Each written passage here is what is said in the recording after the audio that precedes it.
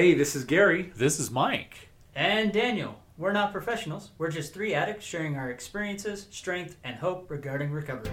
Having had a spiritual awakening as a result of these steps, we tried to carry this message to other addicts and to practice these principles in our lives. Hello, everyone. This is Gary, and I'd like to welcome you to another episode of the 12th Step Podcast. Tonight we have a special guest, but let's get with the regulars first. It's Mike. Good to be here. I'm a regular now? Yay, Daniel. And then our special guest is Shane. He's joining us again. Go ahead and say hello, Shane. Thank you for inviting me. I'm grateful to be here. Shane's going to help us out on a special project.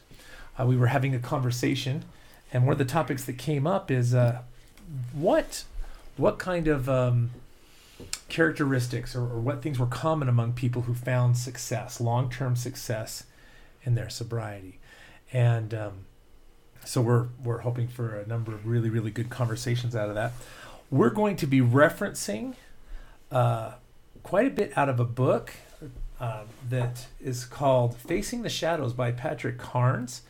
Now, we're a big fan of his material. We've read a lot of books. I think all of us have used the workbook, A Gentle Path Through the 12 Steps. Right. Yep. Right. And we've also done a lot of work in his Recovery Zone series. Yep. If you guys have any questions about any of the material that we're referencing, please go to www.gentlepath.com where you can find out all the information that you would need on the books that we're referencing and programs that use this material. All right, let's go ahead and get started. So we're going to start a series of discussions that talk about different patterns that emerged, or general profile of people who succeeded in long-term sobriety. The first point that we're going to talk about is that they had a primary therapist. I think it's interesting to point out, too, my recollection as I read through some of this material is he literally followed a very large group of folks. Thousands of folks addicts for a number of years. And followed them all the way through to the point in time to be able to determine what it is that profiles this, what constitutes success in terms of long-term sobriety. So this is not just wiggly-piggly information. This is really relevant stuff, which is really phenomenal. So Right. And all of this comes from his book, Don't Call It Love. So if you're interested in reading about the whole history and all of the work that he did in compiling this information, it comes from Patrick Carnes' book, Don't Call It Love. a lot of data points, a lot of information there. So start us off there, Gary, with some of the first points that he talked about. All right. As I said, they had a primary therapist.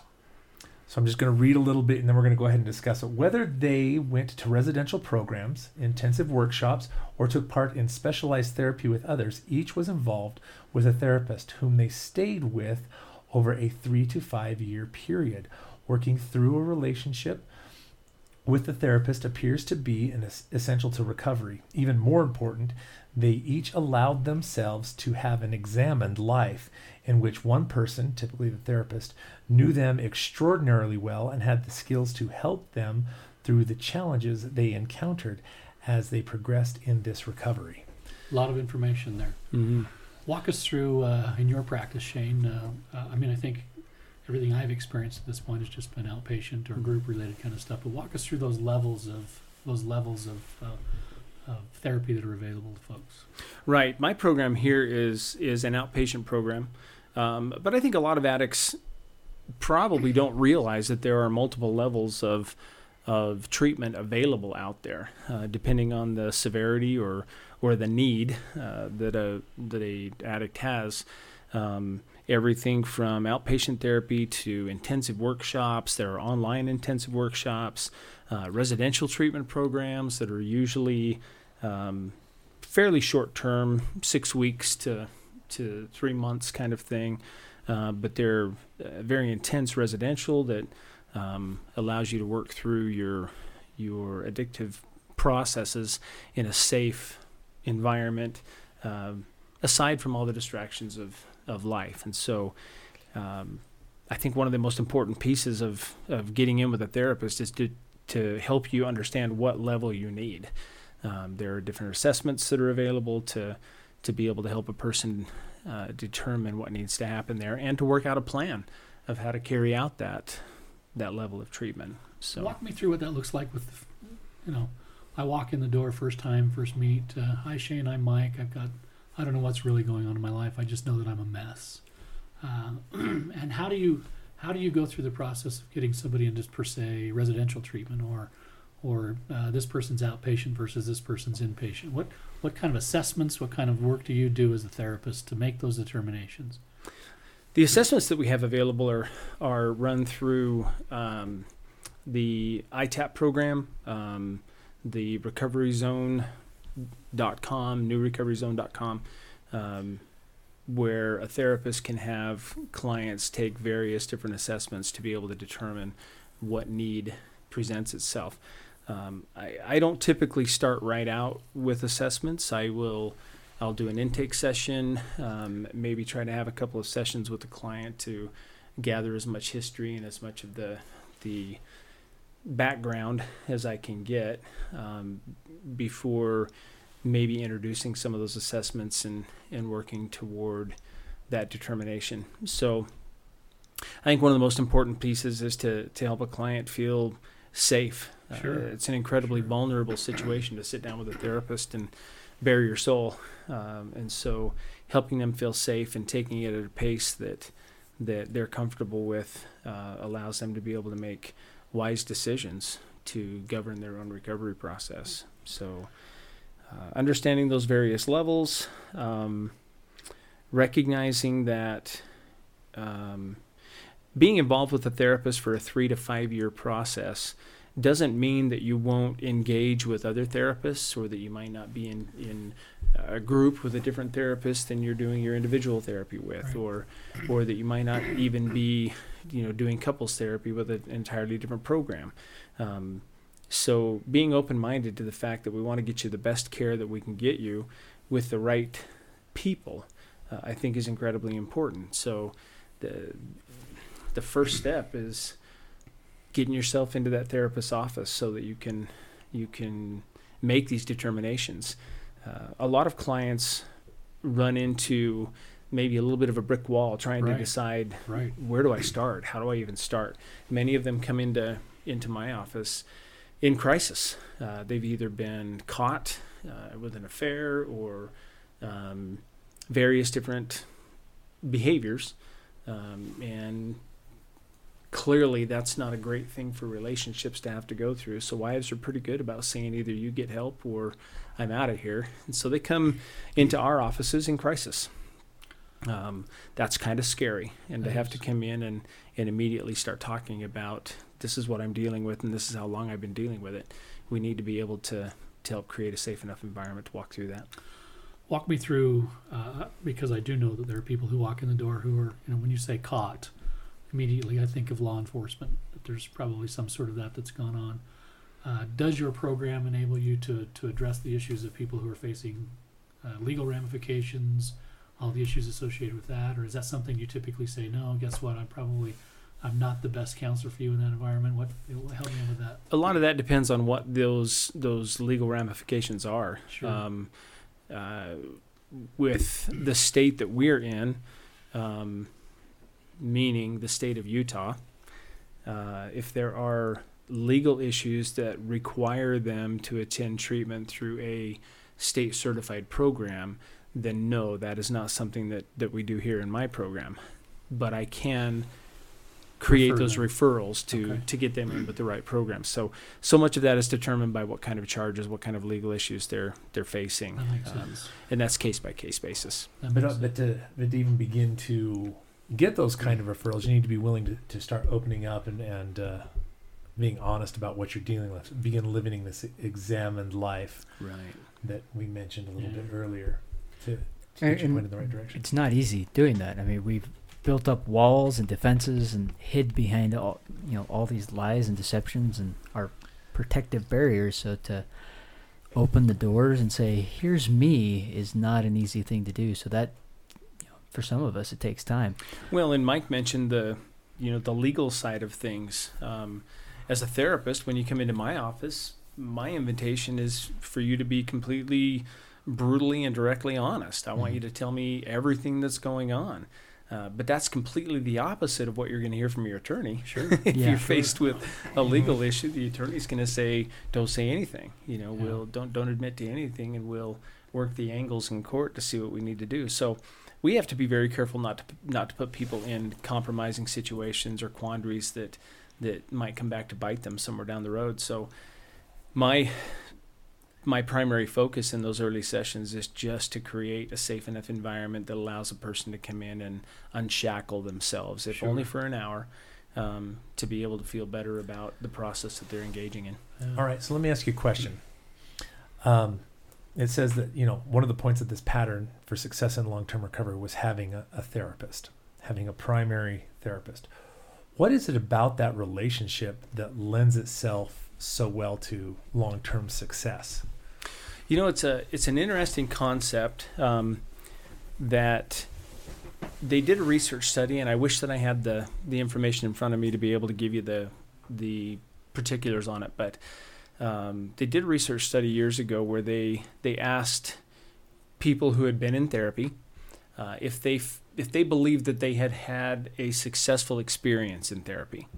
And those who believed they asked them, what made your situation, or what made your experience successful?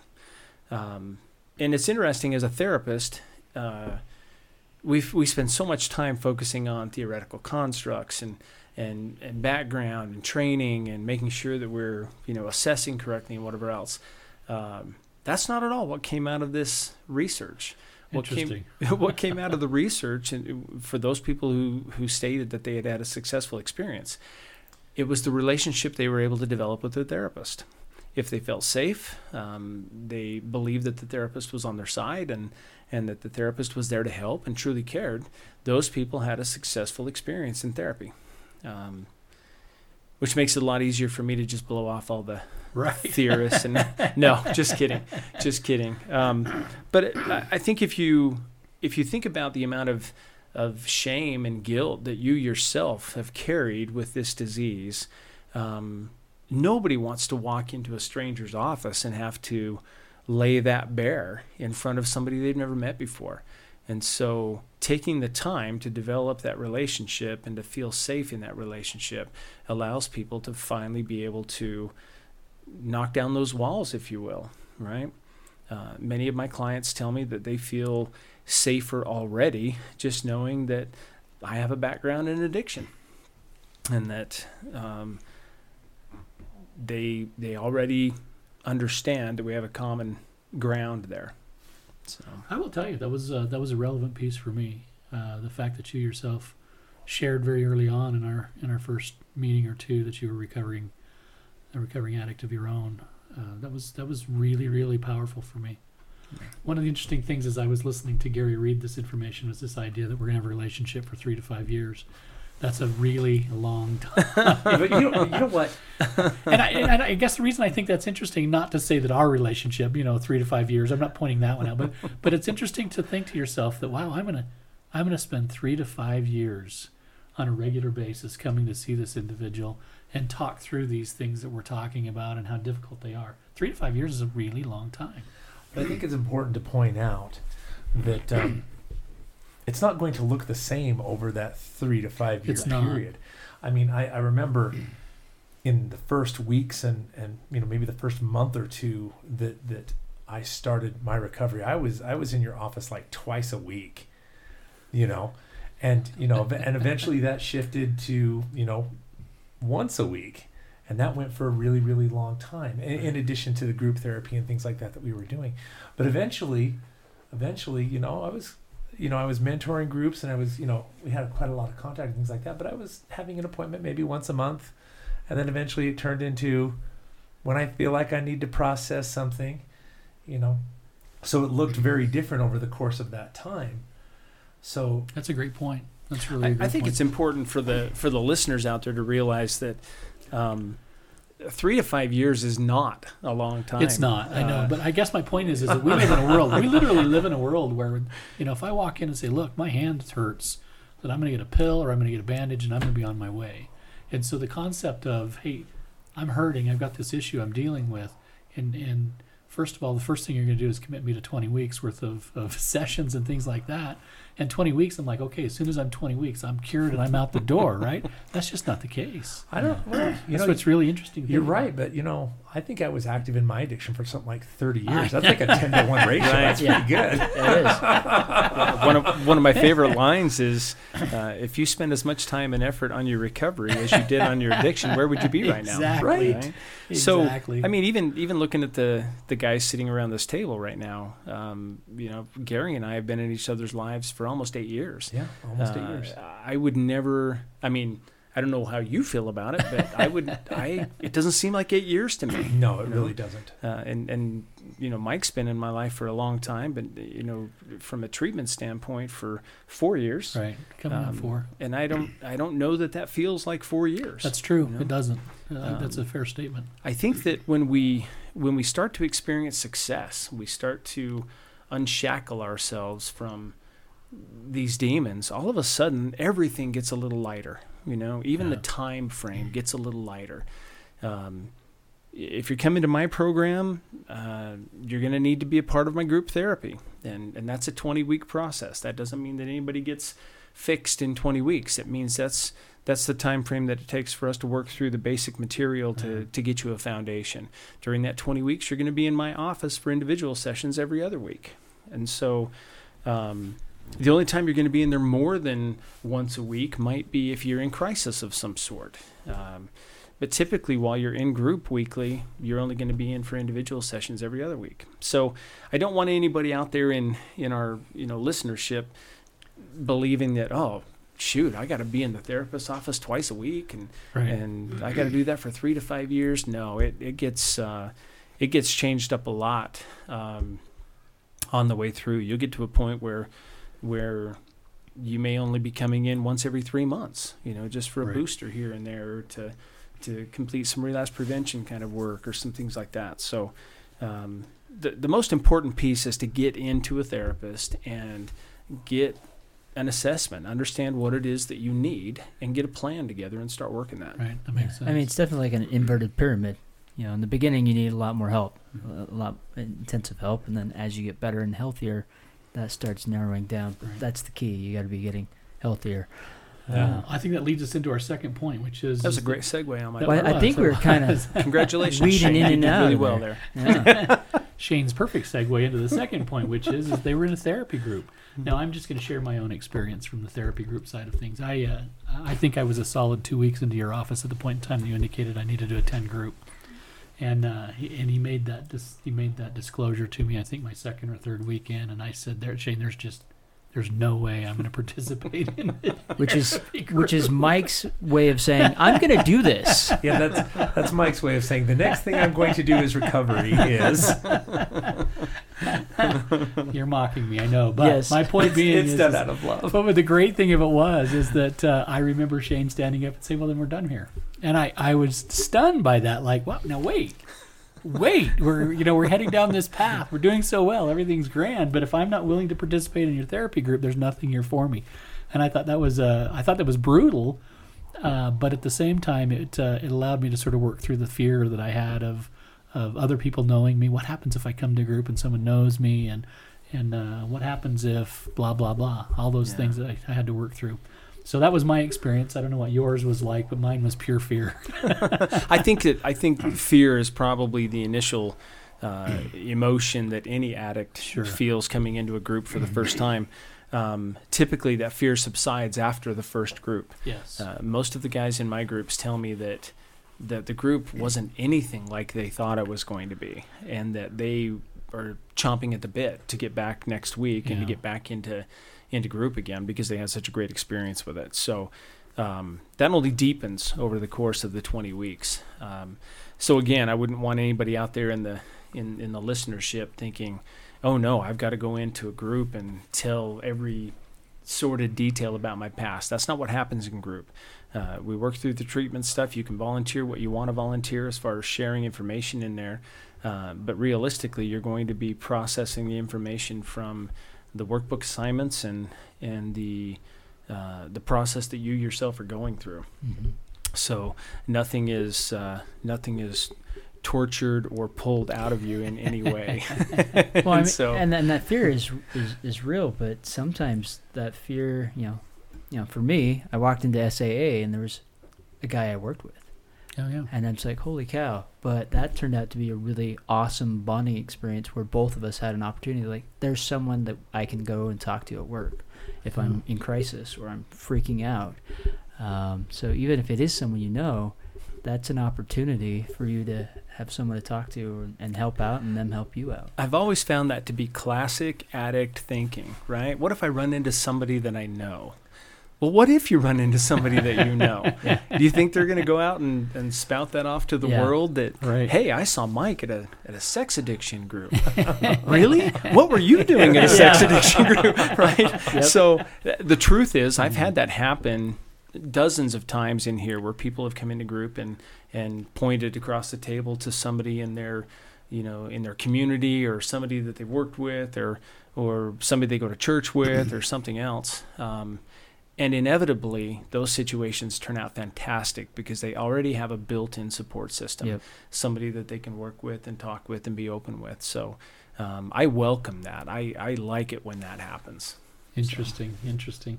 I will say that my group experiences have been fantastic. And interestingly enough, as much as I dreaded going very early on, they became, in fact, here I am, coming on 4 years of being involved with your groups and mentoring and that sort of thing, that I actually, I notice them when they're not part of my life. I really notice that. And part of the reason why that is that I enjoy the reading and I enjoy the material and I enjoy all that stuff, but I come with a very specific slice of the pie, if you will. I come with a very specific perspective on the topic and what it all is. And so to come to a group and to have the opportunity to process that and to dig through that leaves me feeling a lot more enlightened. I come away from those experiences after we've just sort of picked a topic apart and worked through it. And oftentimes it may be, the experience of one of the individuals in the group, and sometimes it feels very focused on that individual.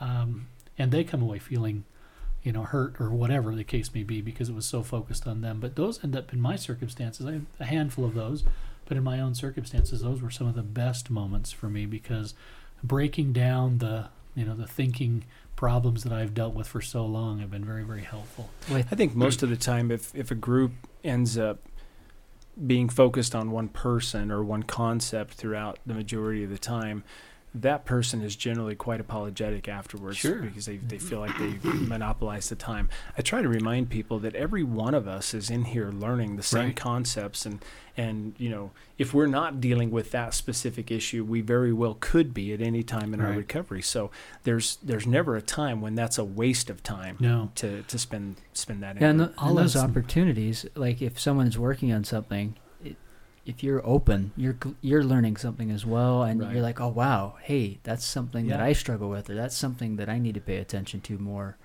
or wow, look how much further I've gotten away from that.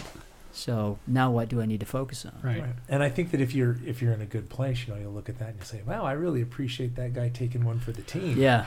Being open and honest. And then when it's my turn to take one for the team, it makes that process a little easier. I'm going to add some depth to that conversation simply because one specific group experience where we were talking about lying in our Sage 2 group, and I happened to be the one that was just brave enough to throw an example or two out and spent the night really sort of trying to find cover. But the interesting thing about that is that, lying is so connected to addiction. It's just virtually impossible to be an addict if you're not a liar. I mean, those two are just connected. They just simply are. Well, and I think even bringing up that concept, I think it's important for us to help the people out there listening to realize that what we're talking about is a therapy group, not a support group. Correct. Your SAA, SA, 12-step groups are support groups, and they're fantastic, and they have a very essential piece to play in all of your recovery process.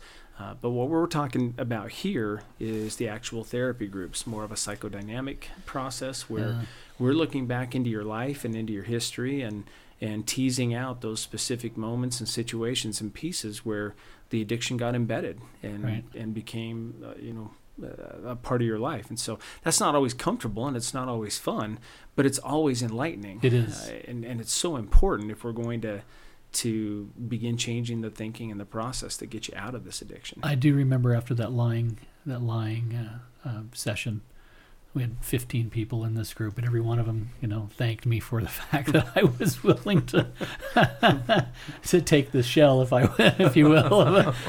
But that's one that stands out to my mind. But every one of them indicated the same thing. It's like, we learned so much off of this, at your expense, of course, but learned so much because we ourselves are, everyone at the table deals with lying, which is one of those topics that everyone deals with. That was such a calm, easy group. I don't know why you're I'm having sure it was such fantastic heartburn for over you. that. I don't know. Those moments seem to be kind of pivotal moments, at least for me, when I was, getting, in the hot seat. I'll put it that way, in the hot seat.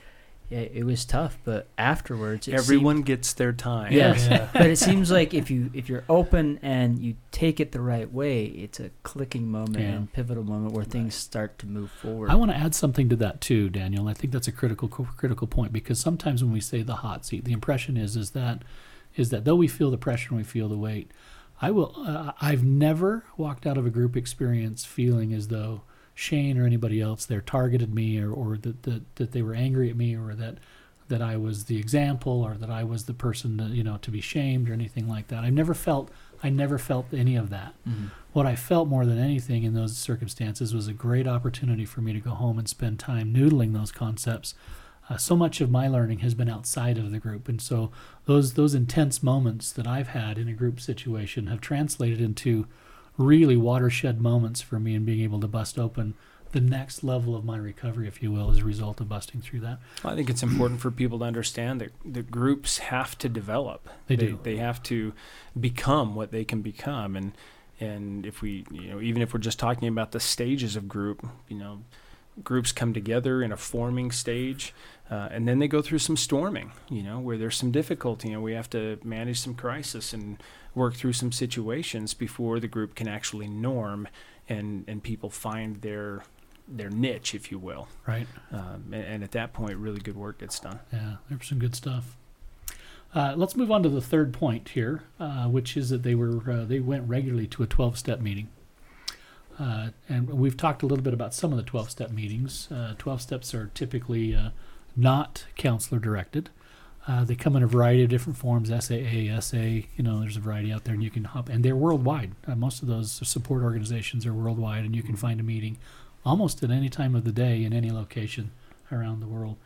We happen to have one here in our own area that we participate in, and it's been very successful. So let's talk a little bit about that, participating in that. Why is that so relevant? Why is that so important? It's your weekly booster shot. But, I think it also serves kind of a different purpose. It does. My 12-step experience. Easy for you to say. Right? My 12, oh my goodness. Wow, you're stumbling all over this. All right, well, my experience in that group that we were talking about, do you know what? It developed a different kind of social dynamic, It helped me realize that, that recovery was part of day-to-day life, and that I could develop this community, so to speak, that also functioned as a support. Right. You know what I mean? Mm-hmm. It was a great place to find sponsors and friends and attend activities or be involved in more social kind of settings, are all appropriate to that kind of stuff. And you still get to do a lot of step work and recovery kind of work. Mm-hmm. I actually, I've described it to others in a different way. My addiction robbed me of sensitivity to emotions and to spiritual things.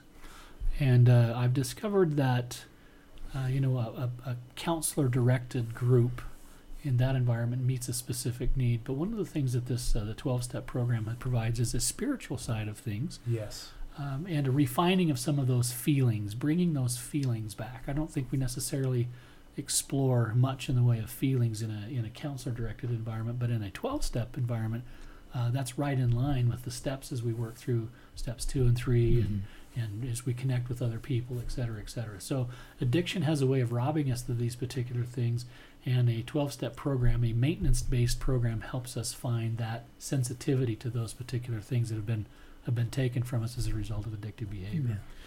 And I've tried to explain that to others and invited them to participate because of that. And I think it's relevant. I think it's really important. Something else 12-step program does that group therapy does not is it gives you the opportunity to serve in a way that you can't in a therapy group setting. Couldn't agree more. You get the opportunity to serve as a sponsor, service projects, conduct meetings, be the treasurer, whatever it might be. A committee member or something like that. Yeah. I think that the 12-step program does a fantastic job of helping addicts realign with kind of a family-oriented appeal, right?